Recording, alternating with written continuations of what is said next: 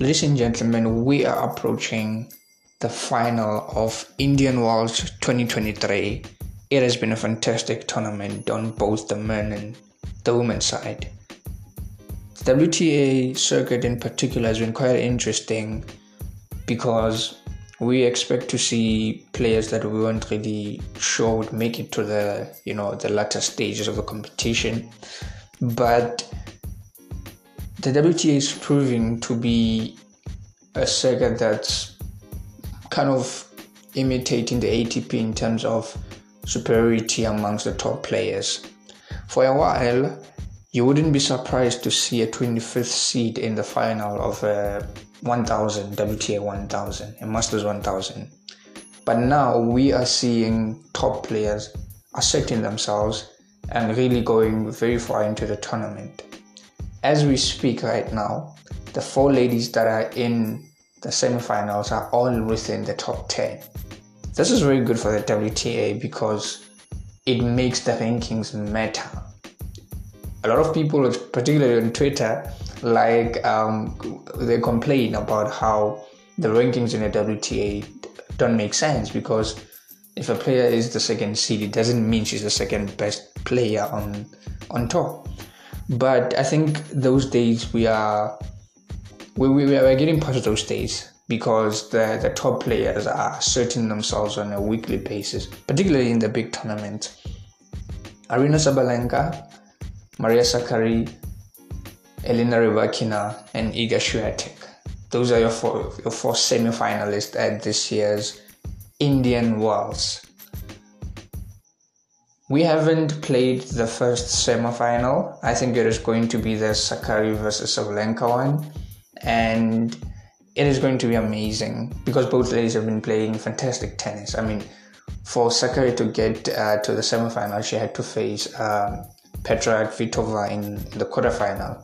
They went 3 sets, beautiful tennis, and obviously one has to win. It's one of those matches for me where I felt like one person has to win, and it ended up being Maria Sakkari. I don't think she's looked pretty well this year, or at a level that she'd want to, compete at. But I think it's still a good thing to find her in semifinals of a Masters 1000, particularly Indian Wells. Aryna Sabalenka has been on I don't know what to call it. She's been fantastic. She's been on a mission to just stamp her dominance on tour. I mean, she won the Australian Open, as we remember, the only Grand Slam that we've played so far in the season. And after that, she won Adelaide before the Australian Open as well. And she's been quite fantastic. She didn't do well in, I think it's Doha or Dubai. I tend to mix those two. She got knocked out by Krejcikova, and it's not a disappointment. Particularly at that time, it wasn't really disappointing when you look at what Krejcikova has done. She beat Sabalenka, Swiatek, and Pegula, all top 3 seeds, to win the Dubai Open. So I think we can cut Sabalenka some slack there. And she beat Krejcikova this week, actually, to avenge that loss. So it's still a good run that she's in. I mean, she dispatched off Korigov fairly easy. I mean, I think she bagelled her in the second set, because she won in straight set. Yeah, I think she bagelled her in the second set. It was quite a horrific show for those who support Korigov, of course. But Sabalenka has been on a roll. Her serve is improving, particularly the second serve. I think it's improving. If you watch Sabalenka today, you wouldn't tell this is someone who regularly struggled with second serve, double faults, and all of that. So I think credit to her, and also her aggression has been quite moderated in terms of, it's like maybe these are things that come with experience, because she's been on tour for a while now. So I think maybe it's her coming of age type of moment, particularly with her aggression, because she's always been aggressive. But it's always been a matter of, can she, moderate and control the aggression, when and how to, release all of that power that she possesses. But yeah, the prediction would be Sabalenka. I think she's the better player as we speak. Her form is better than that of Sakkari, and I think if it gets to those difficult points, I see Sabalenka having the edge. So I think that's what will work in her favor. However, I feel a need to point that I don't see it being a closely contested match. I see Sabalenka running through Sakkari. I mean, I'll expect something like a 6-3, 6-2, 6-3, 6-3 scoreline. Straight sets, that's what I expect. I mean, for Sakkari to win a set, you'd probably say she has to win the tiebreaker. That's how I see her winning even one set, a tiebreaker. That's just how dominant Sabalenka has been this season. Now, the most interesting match, obviously, is vSwiatek and Rybakina. Rybakina is a revelation, has been a revelation for the past year. She is incredible. She just outlasted Karolina Muchova a few hours ago. I mean, I thought Muchova was heavily strapped, like she had a lot of tape around her thighs, and it worried me as a spectator because I like Muchova, right? I like her and her game, but I didn't like seeing her so strapped. It wasn't a good sight to look at. I mean, obviously her tennis will always be top notch. That's why I like him. But yeah, I didn't like that. But the tennis was fantastic. Both ladies were bringing it. But as we often see nowadays, Rybakina just has an extra gear. When you think that she's defeated, she just pulls out that extra gear. She goes to a higher, she takes it a level higher than her opponent. I mean, I watched the game, the match she played against the Spanish Badosa. I mean, fantastic. I think I saw how it was clear that Rybakina was the better player, but Paula was fighting, trying to get back into the match, but Elena is a monster, particularly mentality-wise. She's a mentality monster, and she just kept pushing. She was down a break, she broke back, and it was a fantastic match of tennis. I think that's what we've come to expect from Elena Rybakina's matches. She's always going to give you a top quality, performance. It just depends on the opponent that she's facing. Will the opponent also come to the party? And when the opponent comes to the party, it's a fantastic match of tennis. I say the same about Barbora Krejcikova. She's always going to be fantastic. Even when she loses, she's always going to be fantastic. What determines the quality of the matches is probably the opponent, the level of the opponent. Because both Rybakina and Krejcikova really make mistakes, and they're always going to give their best. And yeah, sometimes even if their best is not enough, you're still happy about the performance, like the overall match as a spectator. But yeah, back to the vSwiatek and Rybakina match. I mean, we know that for Rybakina to advance to the finals in Australia, she had to beat vSwiatek, and yeah, it was quite a dominant performance. I think a lot of people, myself included, are still wondering right now, how has vSwiatek planned for Rybakina this time, or how is she going to plan for Rybakina this time? Because it was clear that Rybakina's power was too much for vSwiatek to handle, and Rybakina wasn't really giving vSwiatek time to, get into a rhythm, prepare for the returns and all of that. It was just power. Raw absolute power and great placement, by the way. I think the strategy for Rybakina won't change. It will just be the same. So the match would really depend or hinge on whether vSwiatek has adjusted from the last time they faced each other. Bear in mind that the last two meetings that vSwiatek has had with Rybakina won in straight sets. The first of the two is the one that happened. There was an exhibition match at the end of 2022. I think it was in Dubai or Saudi Arabia, but it was in the Middle East. And obviously, when I saw the the match result, I thought it's an exhibition. I know Swiatek is dominant and doesn't really let go of the dominance, no matter how small or big the occasion is. But yeah, I told myself, you know what, maybe Rybakina needed this more. I knew that she's a talent, top 5 talent in my opinion.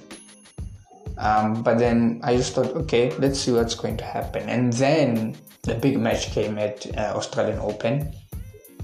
Rybakina did the same, dominated Swiatek. So now I am wondering, how's this meeting going to fare out? But then again, with the improvements that Rybakina has made in terms of her movement on court, I still see Rybakina winning this one. I see Rybakina winning it. Obviously, Iga Swiatek has been dominant, so you can't say Swiatek is going to get dominated or there's no chance Swiatek can win. That's just absolutely impossible. It's quite a tricky match. Because so the only insights you have coming into this is what has changed from the last encounter. Other than that, form and everything else doesn't really count because these are two elite players and really playing elite tennis. Because make no mistake, Swiatek, even after the losses, comes back and deals with people decisively. I think she bailed someone during this run to where she is now at the semifinals of Indian Worlds. And just to show how dominant she has been or continues to be, Swiatek being in the semifinals of the Masters 1000 doesn't really surprise you. Even I haven't watched even one Iga match this Indian Worlds because I'm someone that doesn't like watching matches that I know the conclusion to. And sometimes this, bites me in the back because of I get to miss upsets. But with people like Daniil Medvedev and Iga Swiatek, they are systematic in their approach. The approach is the same. They don't, no matter the opponent. So sometimes you can just see that there's a certain player that just won't beat Iga Swiatek, not because the player didn't do enough or something else. It's tennis heritage. That's how I'd best put it. But yeah, enough about that. I'm really intrigued about the developments or rather improvements that Swiatek has made generally, because when you look at how her losses come, when she loses really bad. I mean, take you back to the loss she suffered at the hands of Jessica Pegula. I mean, Pegula was one step ahead at everything. I'm referring to the United Cup clash that they had. Pegula was in front at everything, so you wonder how is she going to evolve so that they don't catch up to her, because you can only keep doing certain things for so long and then coaches start planning and preparing for you. And I know that she has a really good coach, so I think she'll also, improve. But as far as I'm concerned, outside of her serve, I struggle to find something she can improve.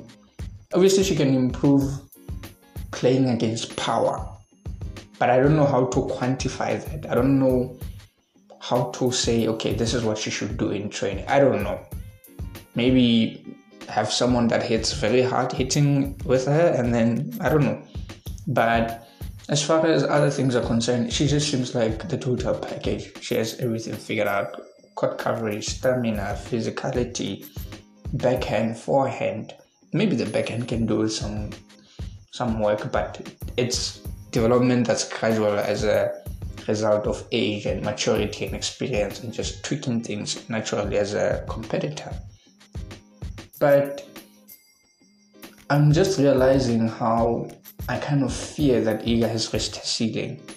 And her ceiling is still enough to be number one. That's the nice thing about her.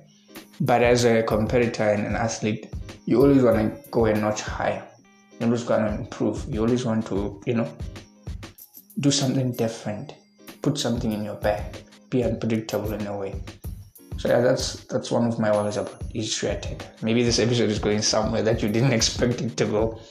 But yeah, I still see Rybakina winning. So the final of Indian Wells, for me, I see a repeat of Australian Open.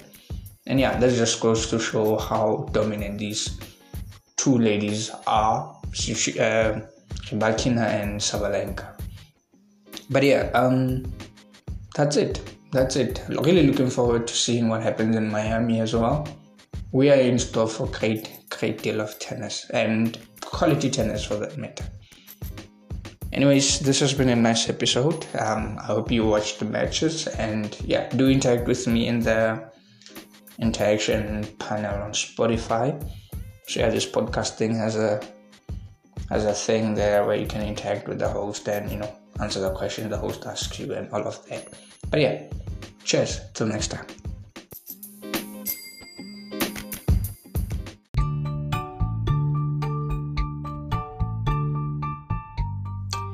If you enjoyed this episode, please consider subscribing or following the podcast on whichever platform you're listening from. And please, tell a friend to listen to Behind the Scoreline. Or better yet, just send them the link to this episode. Thank you.